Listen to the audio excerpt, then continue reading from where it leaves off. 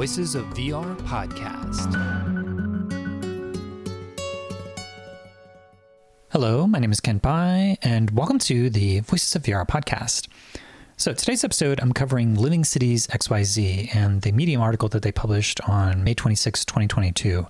The title is Reality is Scarce and the Metaverse is Infinitely Abundant. And the startup has got some big hitters within the context of XR. We've got Matt Meisniks. He's one of the founders of 6D AI, which was acquired by Niantic. You have John Gaeta, who did special effects within The Matrix. He then went on to work at Microsoft on some of the HoloLens stuff, and then one of the co-founders of ILMX Lab on into Magic Leap as a senior vice president. And then Dennis Crowley, who co-founded Foursquare, which is a pioneering geospatial located application where you do check-ins. So from their perspective together, they all come together to create this digital twin of physical reality and what is the representation of that reality that they're trying to capture, and device agnostic in terms of how you're accessing all these different layers of lore and the spirit of a place. They're trying to capture not just a digital twin, but actually a living simulation that's dynamic and is trying to, in some ways, create this social layer on top of reality and give multiple ways of people access it. It's a little bit ambiguous as to exactly what they're building yet, since they haven't released any demos, but they released this paper giving all the different principles, and through the course of this conversation, trying to suss out about where they're at now and where they're going. Also, I happened to record this interview right before I went on vacation for 9 days into Alaska.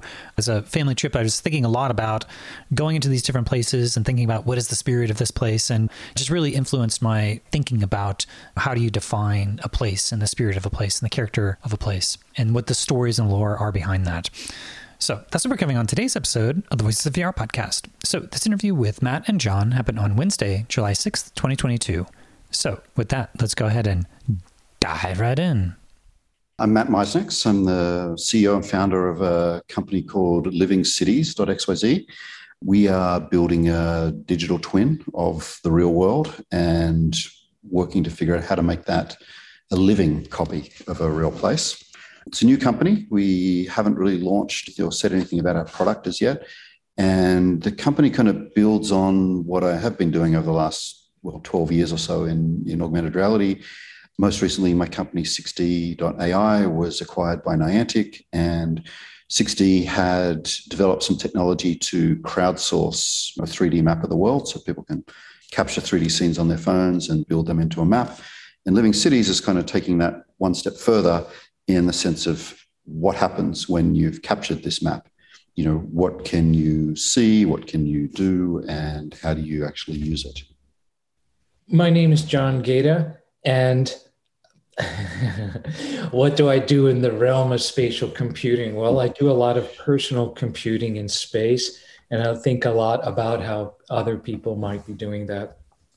I think today we're here to talk about, how to harness the potential of people in space and project that into new forms. So it's a long answer to that one is perhaps another chat.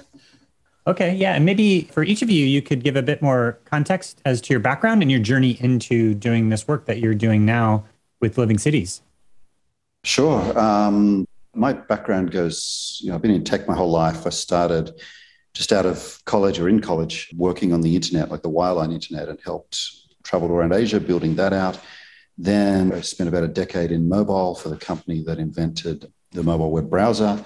Started out technical, ended up commercial, and about 12, 13 years ago now, I was thinking about what comes after mobile and landed on augmented reality as being the direction that everything was going to head, which I still feel is correct, but I was definitely way, way too early. I probably should have waited 10 years or so before jumping in.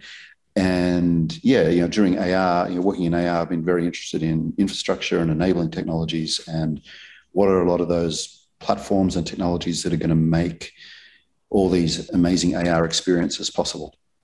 My background is I began in cinema, known for designing visuals and concepts in the original Matrix trilogy, where I worked with a number of colleagues in some methodologies that at the time were pretty experimental, but were created in a way that we thought might be relevant in future times when things like virtual reality might actually be plausible.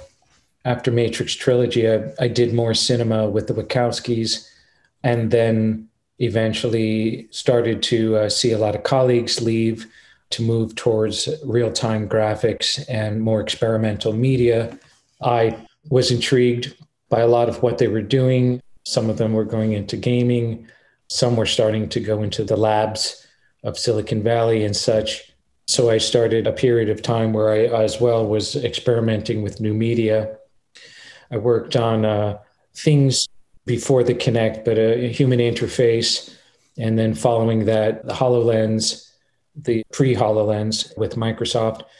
And after that, I went back to film, sort of entertainment, worked for Lucasfilm as they were about to launch a next generation of Star Wars, helped begin something called ILMX Lab, which is one of the first immersive entertainment labs that was pushing some boundaries in real-time graphics. And there was a lot of exploration on behalf of Disney and future Disney ideas and Star Wars universe.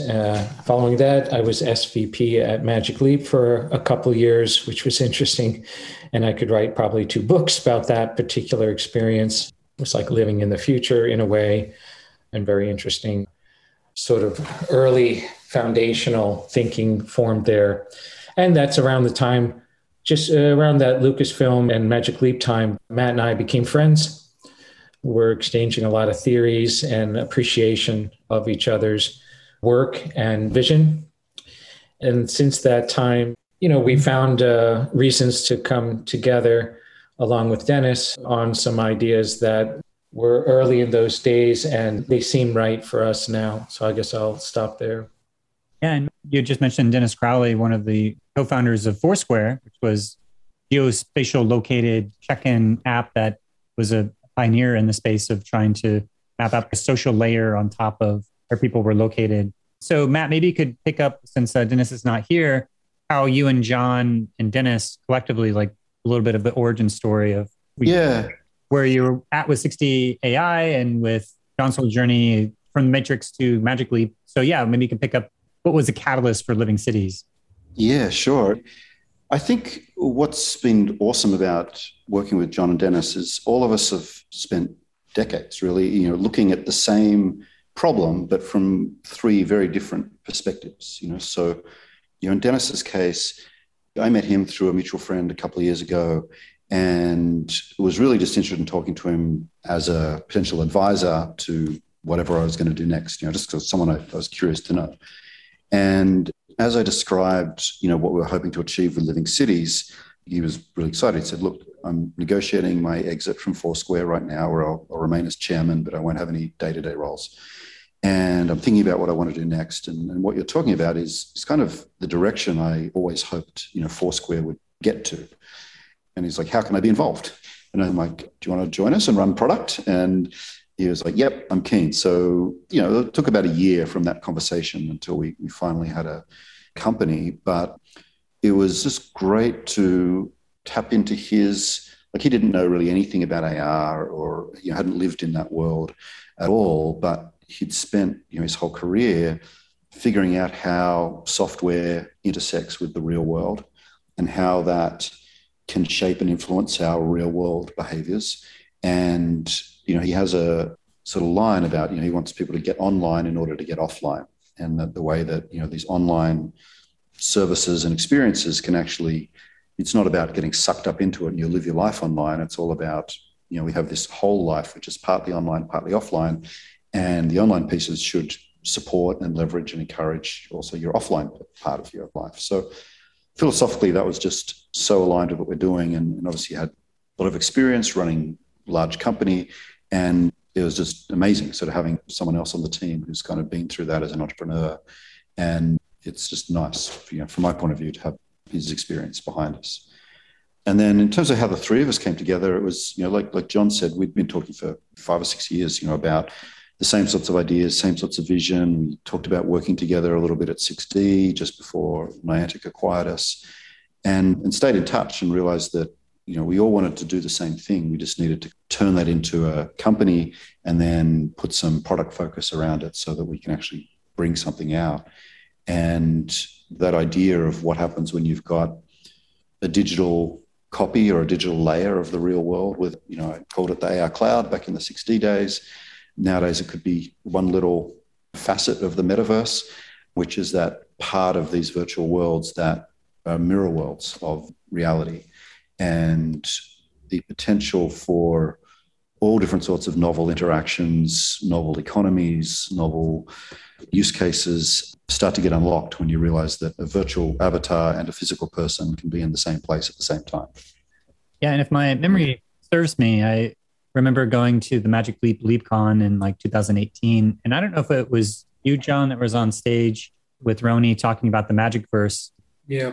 Magic Leap was basically like 10 startups all in one, doing lots of different things ahead of its time in many ways as an independent entity trying to push forward the state of the art on so many different levels. And this idea of bringing the augmented reality out into the world and having these different layers of what Roni was calling the Magicverse. But I'd love to hear some of your reflections of what got you excited about that Magicverse and how you see that you may be continuing that idea of trying to bring, or what was it about the living cities that was recapturing your imagination for where you wanted to go? I mean, yes, there's a thread line through all of it. I mean, all of us, I would say, as long as we've been curious in these spaces and realms, each chapter, each relationship kind of leads you a little closer towards something. The idea of the Magicverse, even before the Magicverse, Neil was on stage with us, right? And so Magicverse was kind of a product of Neil and Roni and myself thinking about stuff. And even before then, when I was experimenting at Lucasfilm, we got deep into trying to understand destinations, virtual destinations that are based off of places with real histories, because we were thinking about the universe of Star Wars and how each place is special and has its own history and contains many different types of characters and relationships of characters. It just goes quite deep. And the greatest of fictitious universes tend to do that, and fans thrive and engage deeply into those things. But oddly, those things often are based upon real world places and people, and one sort of abstracts from those things. So most fiction represents something that's real and true in terms of people, places, and events and such. At any rate, I sort of came into Magic Leap with a lot of thinking along those lines. If we could try to understand a sense of place and a destination based on the lore. And then went on to Magic Leap and had the luck of working with someone like Neil, thinking about things like that. And Roni, who is a very deep thinker and incredibly instinctual and intuitive on these things as well, it was pretty quick to imagine that you could have any one layer over the world at any given time, and they would have to intertwine, which leads towards spatial computing. It's like, in what way do you intertwine? How do you intertwine? And the layer, of course, could be anything the mind could conjure, from entertainment and creative to pure utility, like here's my health layer, here's my tourism layer, on and on, right? So these could be endless layers created by infinite amounts of people over time. So the layers thing is coming, it's coming still. And the combination of those two things is stuck inside me. And Matt was talking about many of the same things. When we met years back, he understood the way that reality or the real world was going to couple to a virtual layer it would need to be fused by way of understanding of not just the shapes of things, but the ongoings, what's happening at that time. So essentially, the kinds of elements you would need to feed into a simulation of a place, right? What's happening there? What is the light like? What is the purpose of the place and the people within the place? And we always brought this back up as we talked over the years, what we do, right? It's like people were wondering about augmented reality. To what end, Could it benefit people? Could it amplify people in interesting ways? Could it lead to heightened capabilities, in terms of expression? So, we dragged all of that stuff from even before Magic Leap, during the 6D days and Magic Leap days, into today. And I'll let Matt sort of riff on this, but I think that there's a lot of confusion, of course, about what the metaverse is. We could talk about that endlessly. But the one thing that's true is that a virtual container with no purpose or meaning or history, or not defined by way of the people inside it and or community and their purposes, like this is sort of a desert to wander through. But as soon as you have an understanding of place, which is defined by people, then suddenly the value starts to show itself. And I guess I'll throw it back to Matt with regard to that. Yeah. I don't know, Kent, you got any questions you want to jump in? Otherwise, I can just ramble on for a good hour or two on this. So right now, you published an article back on May 26th called Reality is Scarce and the Metaverse is Infinitely Abundant. And so you're starting to be a part of this larger metaverse conversation, which John just spoke in some sense. And when I think about the differences between VR and AR, what I think about is that in AR, you're in the center of gravity of whatever existing context you're in, and that you're using the virtual information to either modulate or subtly shift the context, or maybe try to change the context of what you're in. But with VR, it's a lot easier to do a complete context switch. I could be at home, I go into an immersive experience, I could be at my doctor's office, I could be on a date with my partner, I could be visiting family. And so the context there is much more of a stark context shift. So I see that there's something with being grounded in the center of gravity of the existing context and being able to use the virtual layers to either connect people in a deeper layer or to maybe subtly shift whatever the context is and maybe create a new context, kind of a liminal space that doesn't have an established context. So I'd love to hear some of your thoughts on where you start with the living cities and what context do you bring in and how you start to iterate there.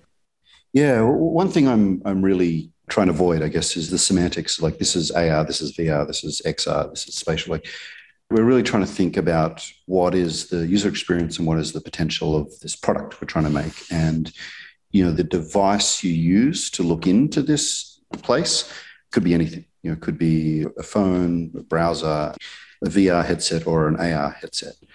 What we think is most interesting for us is kind of what John was alluding to there. Like if you build a virtual place just from scratch, it's really, really difficult. And John sort of educated me just how difficult it is to create a universe, a history, a lore, a culture, you know, all these things that this isn't just something that exists for like VR space creators. It's everyone who's ever made a film or written a novel or anything that's got to create this world. And it's very, very difficult to do that from scratch. And nearly every time someone does it, John said before, it's rooted in reality somehow, in the human condition somehow.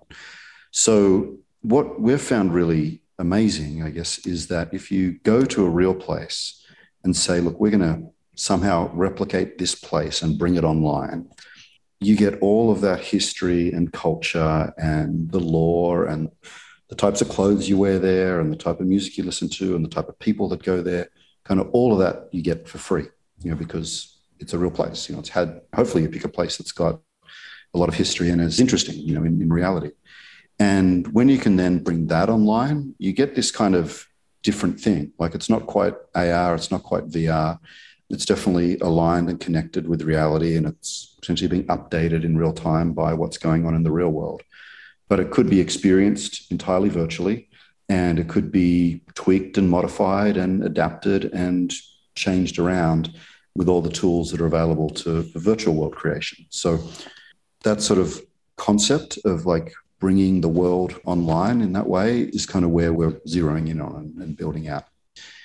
It's because we think that if you can do that, you know, we've all seen like photogrammetry captures of places or 360 videos of real places. And you go in there and you look around for a bit and that's it, you're kind of done. But this idea of like, how do you bring that place to life? How do you make it feel like you're really there?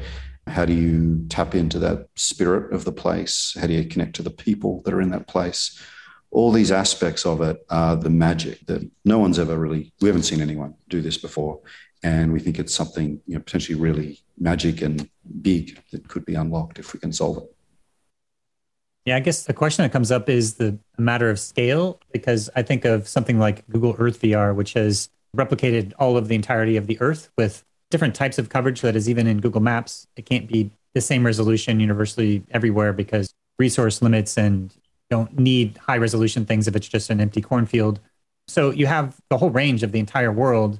So where do you start with creating a digital twin? Do you start with urban cities? Do you try to recreate an entirety of the urban cities? Do you try to take like an ingress approach where you pick areas of interest and start to organically build out based upon whatever the early adopter users are? Or how do you start to boil the ocean in that sense? Yeah, well, you try not to is the main thing.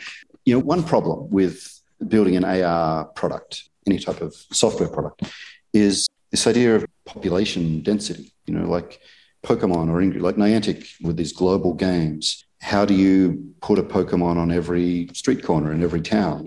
And how do you get more than one player in your neighborhood? That's a really difficult problem to solve. And so much of just if you take this idea of AR as something that I look through something and I see something digital in my physical world right now, you're going to have that population density issue. We've kind of flipped that on its head and we're thinking about, rather than figuring out how do I get content to everyone on Earth, or how do I get everyone on Earth to the content? And so we're consciously choosing starting location that's in an urban environment that is very diverse and creative and reasonably well known globally, and tapping into the specialness of that place and trying to bring that to the web, to the metaverse. One thing I often talk about when anyone brings up scale and AR in the same paragraph is, in all my years of AR, like I've never met anyone who has ever said, my AR app is too popular on iOS, how do I port it to Android? Or it's so successful here, I'm struggling to scale. Like everyone's always had the problem of how do I actually get engagement and someone to come back to it repeatedly?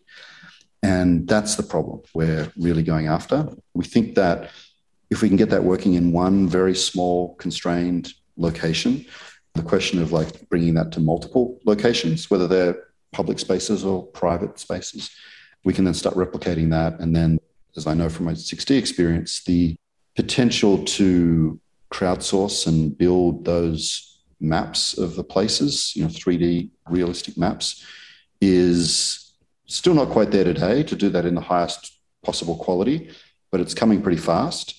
And a lot of the mapping infrastructure is already in place with everything from OpenStreetMaps to pretty much every major platform that's out there.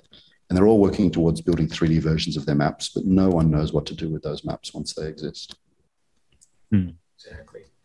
Hey, John, did you have any thoughts on that? Of course. I mean, we've been inside those thoughts for a lot of this year.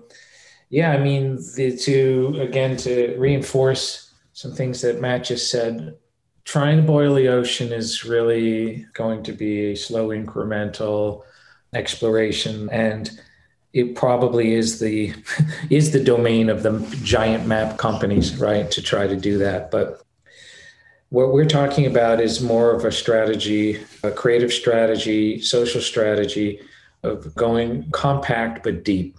Back to trying to understand, what's inside the fabric of a universe. What is actually the spirit of a place? We use that term a lot. And the spirit of a place generally is, in this place, these types of people congregate to do these things. And they've done that for, in the case of the real world, many, many years. Some in more older parts of the world, it could be like a lot of years, centuries even, right? So, but to try to understand what happens in a compact area. And it's mostly really about knowing the people. And we don't want to just sort of suggest that our interest is creating a copy, precise copy, because, interesting places and people and events, appear in books and in movies and all sorts of other kinds of expressions of the same place, that we don't have any rules amongst ourselves about how precise we really feel like replicating. We know that it's possible to take a picture of you and your family, in a place, and that's an expression of you in a place, right? And it's framed by you, and you made a choice in how you did that. So there are a lot of ways that one could reflect what's happening, reflect the spirit of a place. There's different media forms that it could happen in. And so our interest is essentially reflecting the real world up into some form of itself, right? A virtual form of itself. But the form factor of the things being reflected could potentially fall anywhere on the spectrum of totally real and volumetric to totally expressive. And to use that Star Wars example again, like if, for example, a bazaar in Tatooine is really based off of a similar type of place in Morocco, for example, right? You could look at it as like an abstraction of that place in Morocco, right? It's a sort of a fanciful sort of abstraction of that place, but underneath it, you see the elements, right, of the real place. And that's interesting, right? So you can also think about it as you can fall on a spectrum of like it's completely real to it's an expressive or abstraction of the real. So these things are all in balance, I think, right? And interesting, just like all different types of social media that exist today. I mean, you can put something literal up there and, sort of something you're sharing about yourself, or you could be creative with it and you can abstract on it, but it's still an expression of yourself. So we love this idea that future social media will probably, again, still be people expressing themselves, but in this new virtual destination type of container. And potentially, again, interesting people in places export things outward, right? Like, hey, this is what they do in Shibuya, Japan. It's very interesting. I see it in videos and on the internet and pictures and all that stuff. Hey, that's really cool. I'll be influenced by that and I'll make some art or I'll create something. And it was influenced by that. And I'll put that out there now, right?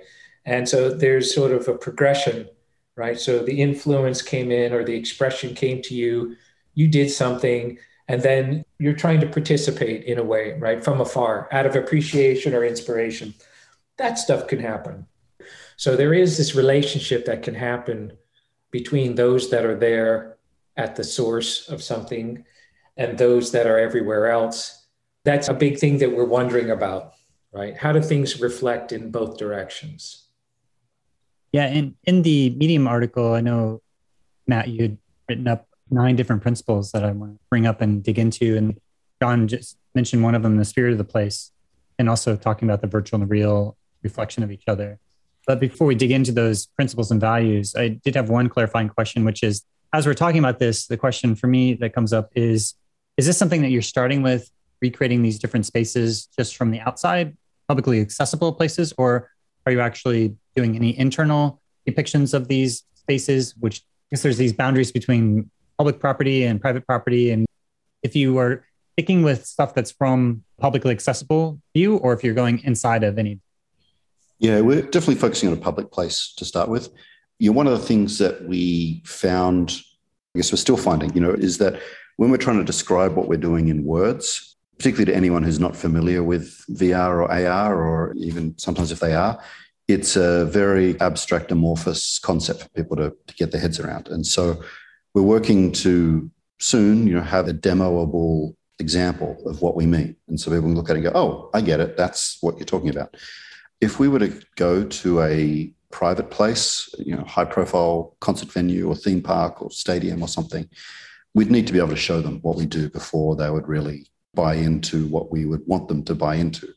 So this first site is as much wouldn't call it a proof of concept. It's definitely going to be a product, but it's very much a stake in the ground of saying, look, this is what we can do.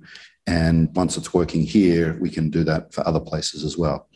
If you're in a private place or even a different country, there's different laws around what you can capture and record in real time of what's going on in that place. Everything from security cameras to swiping your wrist on entry doors and all that sort of stuff.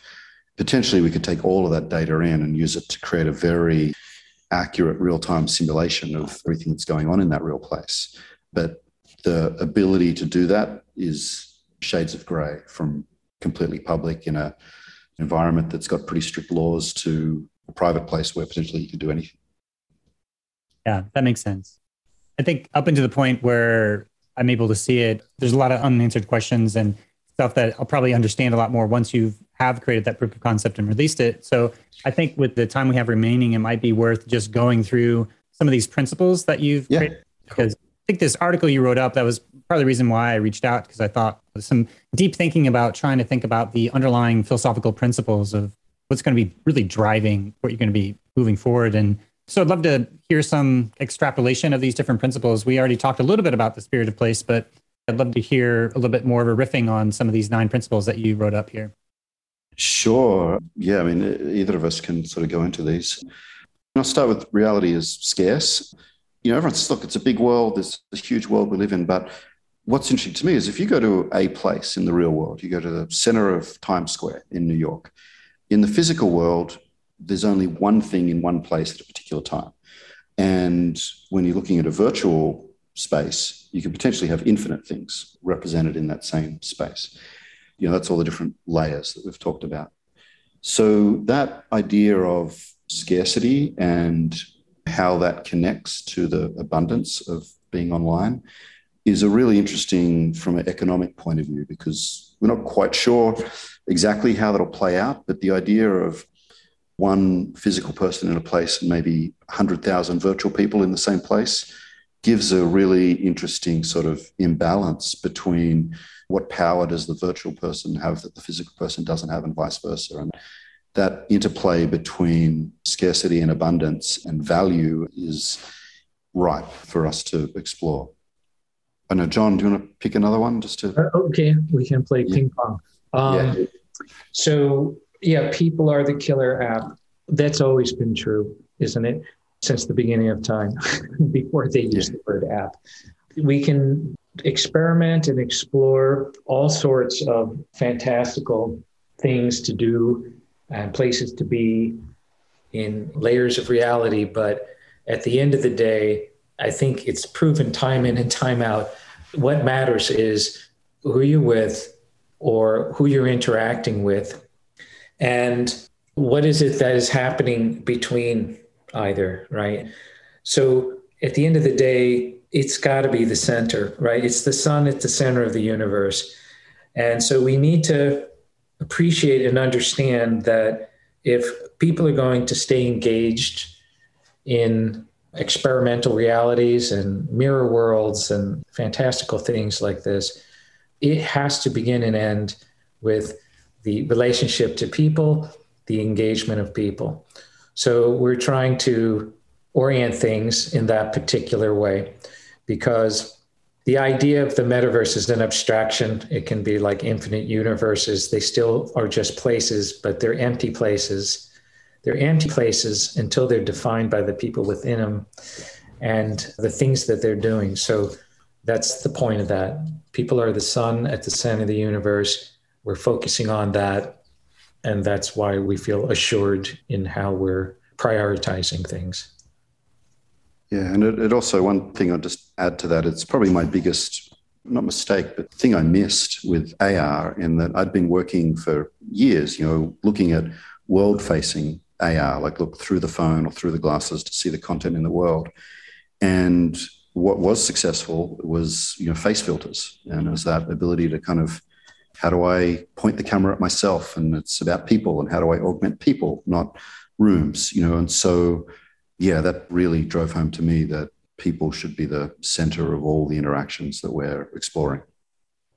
We talked a bit about spirit of place. We talked a bit about how law was built into real places, but the next one about communication, social, and self-expression being the same thing. What we see, I guess you still see today, is nearly everything that is at least the virtual world half of the metaverse, as opposed to the crypto half of the metaverse. Nearly all of those products are entertainment or gaming at their heart.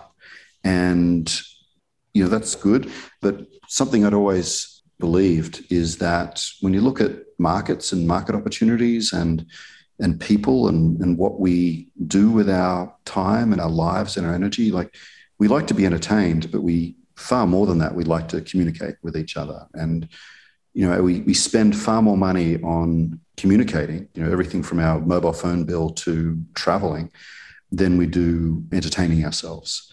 And so I think when we look at our piece of the metaverse that we're trying to create, we really wanted to tap into this idea of how do you enable people to communicate, because that is social. Facebook is a communication platform. They just rebranded it as a social network. And a lot of that communication is just how do we express who we are? And when you go through a platform shift, that use case doesn't change. All that changes is that you now have some new forms of media, in this case, 3D media, to start doing those same things. What is this new form of media? How does that let you express yourself or communicate in a way that wasn't possible before? So we're far more interested in that as a use case than we are in building like a game like Niantic is doing. Which is super exciting because we're like in the midst of a near paradigm shift in capture and generation, right, of things. So self-expression is really going to evolve and move fast in the next years. And it's a very exciting area for us. And we're lucky, right, to have began now, right, because we don't have a lot of things that we're bound to, a lot of legacy that we're bound to with regard to what's the new form of social media and self-expression. So we're kind of free. We're lucky. AR is the wrong place to start, just to mention that. Like, basically, I don't think anybody who listens to this incredible program of yours, Kent, would argue, right, that augmented reality is really going to itself be a paradigm shift in the way that we perceive and consume content. But right now, it's a window. The way we're looking at AR and VR or any device, any screen, is they're windows upon the actual thing that matters. And the thing that matters is what is it that people are coming to, engaging with. And that's where a focus has to go, because we've all been spending a lot of time, joyfully inventing powerful windows onto the thing that matters. So AR will come, VR will come, the spatial web is going to come, but it matters what's actually before our eyes at all. So that's what that means. Yeah, the next one about the real world being a dynamic living place. We've talked a bit about that. Like, if you want to capture this feeling, this spirit of the place, if you want to tap into the people that are inhabitants of that place, this digital twin, like the idea of a digital twin, like in architecture, engineering, whatever, is always like a static model. And we think that's just first step, like it's nowhere near enough. So you need to somehow bring all those dynamic aspects of reality up into the virtual twin. Not much else to say there, but it's closer to a simulation than it is to a digital twin. Yes. And a simulation that can have its parameters tweaked at some point. Yeah. So get on the metaverse to get off the metaverse.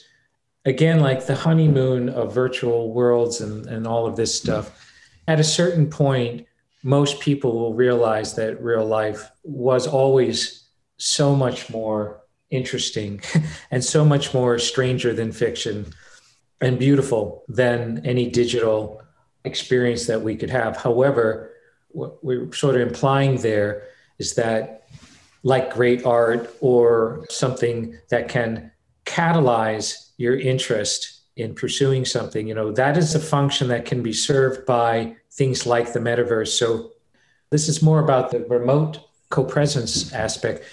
We could get a taste of a place and all that goes with it. And really, hopefully, what it would cause is a drive for us to sort of get to the real place.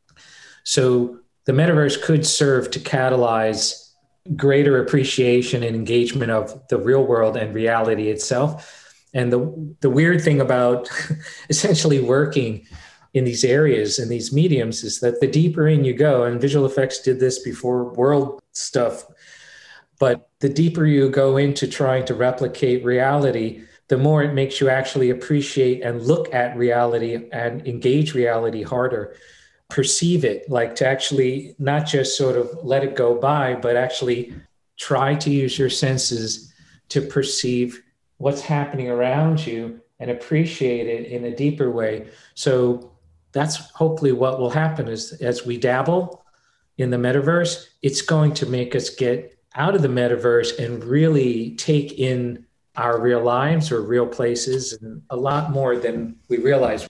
Not for all, maybe some people will get lost, but I do think a lot of people will suddenly look at reality freshly after dabbling in the metaverse. Yeah, and the last phrase is about reflections. That's a word we use a lot. Like, how do this virtual world and the real world like reflect into each other? And I think the phrase mirror world is a bit of a misnomer in that it kind of implies like a perfect literal twin of the real place, like looking in a perfect mirror at yourself. And, you know, it's not too difficult to imagine once you go down that path, it's like it's impossible to do. Like, how do you get every blade of grass, you know, perfect? And so the interesting thing is, if you think about reflections as a term, it has a much broader meaning than just a literal mirror, and it can mean anything. You know, like a funhouse mirror can give you like a slightly warped reflection. You can have a pond or a lake where you get a reflection that's kind of affected by the ripples and the color of the water, right through to something like an impressionistic painting, like a Monet painting of his water lilies that is totally impressionistic, but it is definitely like you go to the place that he painted and you can tell it's the same place, and it is an interpretation of that real place. And so that broader definition of reflections is really what we're leaning into.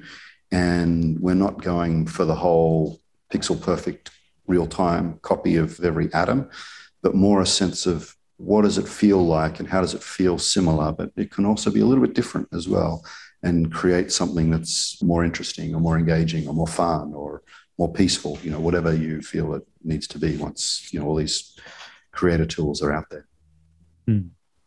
Awesome. Well, I think that actually gives me a really good sense of your intentions and your philosophical principles that you're basing your company on. I think from there, kind of extrapolating out and building it, and really excited to see where it goes as you continue to evolve and progress down the path of building the living cities.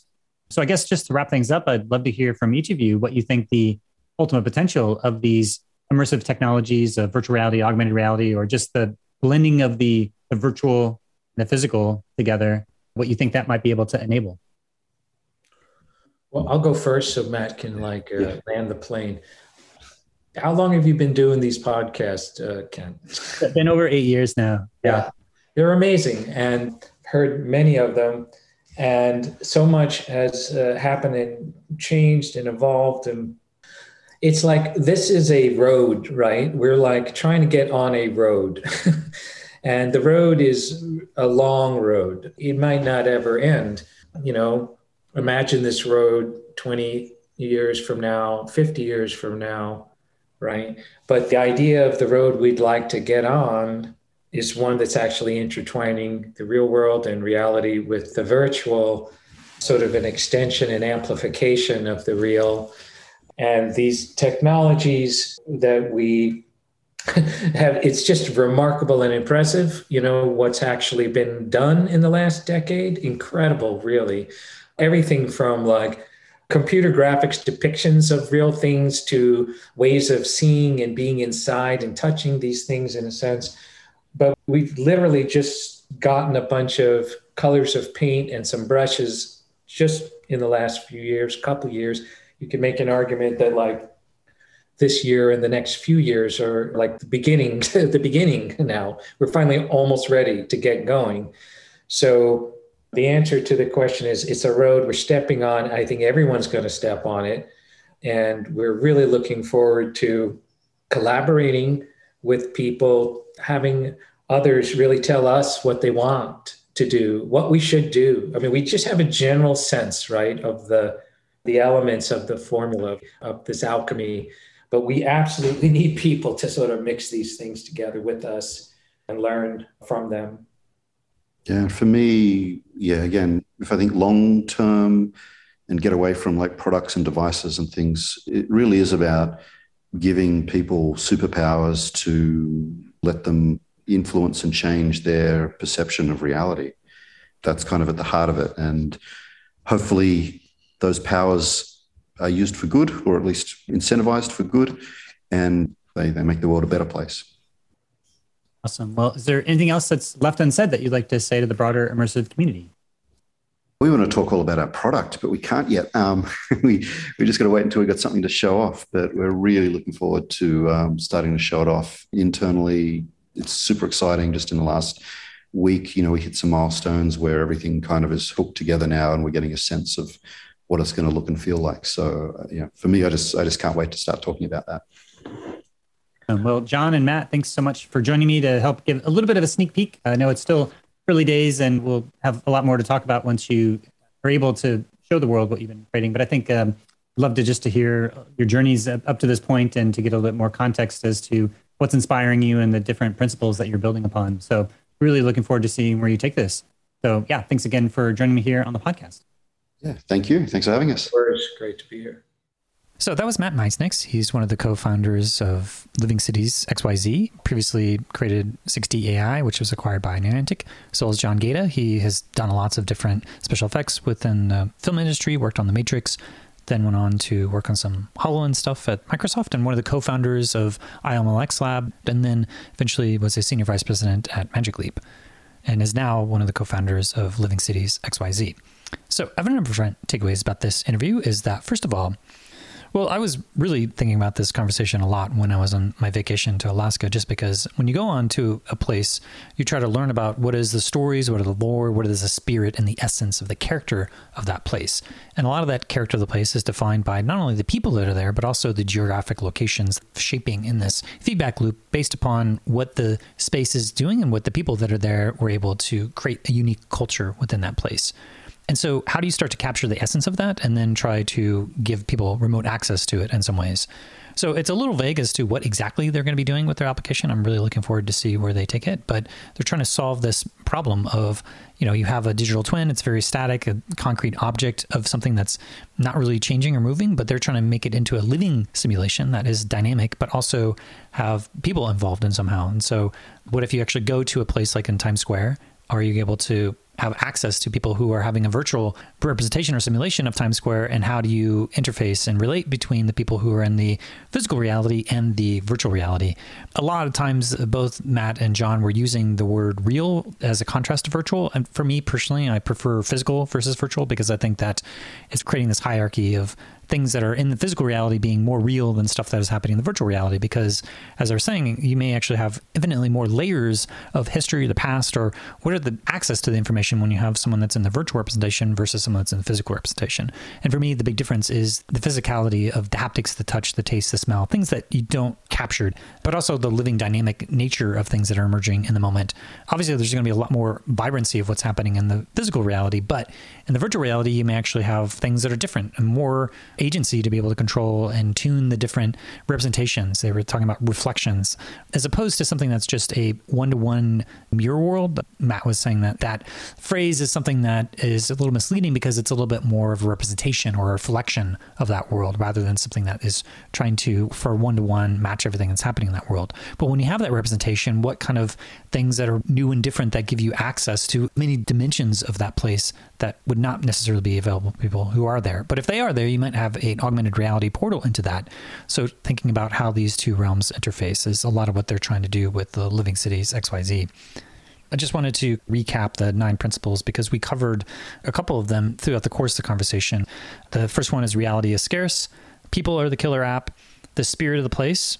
Lore is built into real places. Communication, social, and self-expression are all the same thing. AR is the wrong place to start. The world is a dynamic living place. Get on the metaverse to get off the metaverse. And the real and the virtual are reflections of each other. So yeah, just some really interesting reflections of where to start with the metaverse. And I think that there's been a lot of talks about the metaverse. My previous interview with Matt Ball that I just published was all about the metaverse and the future of that.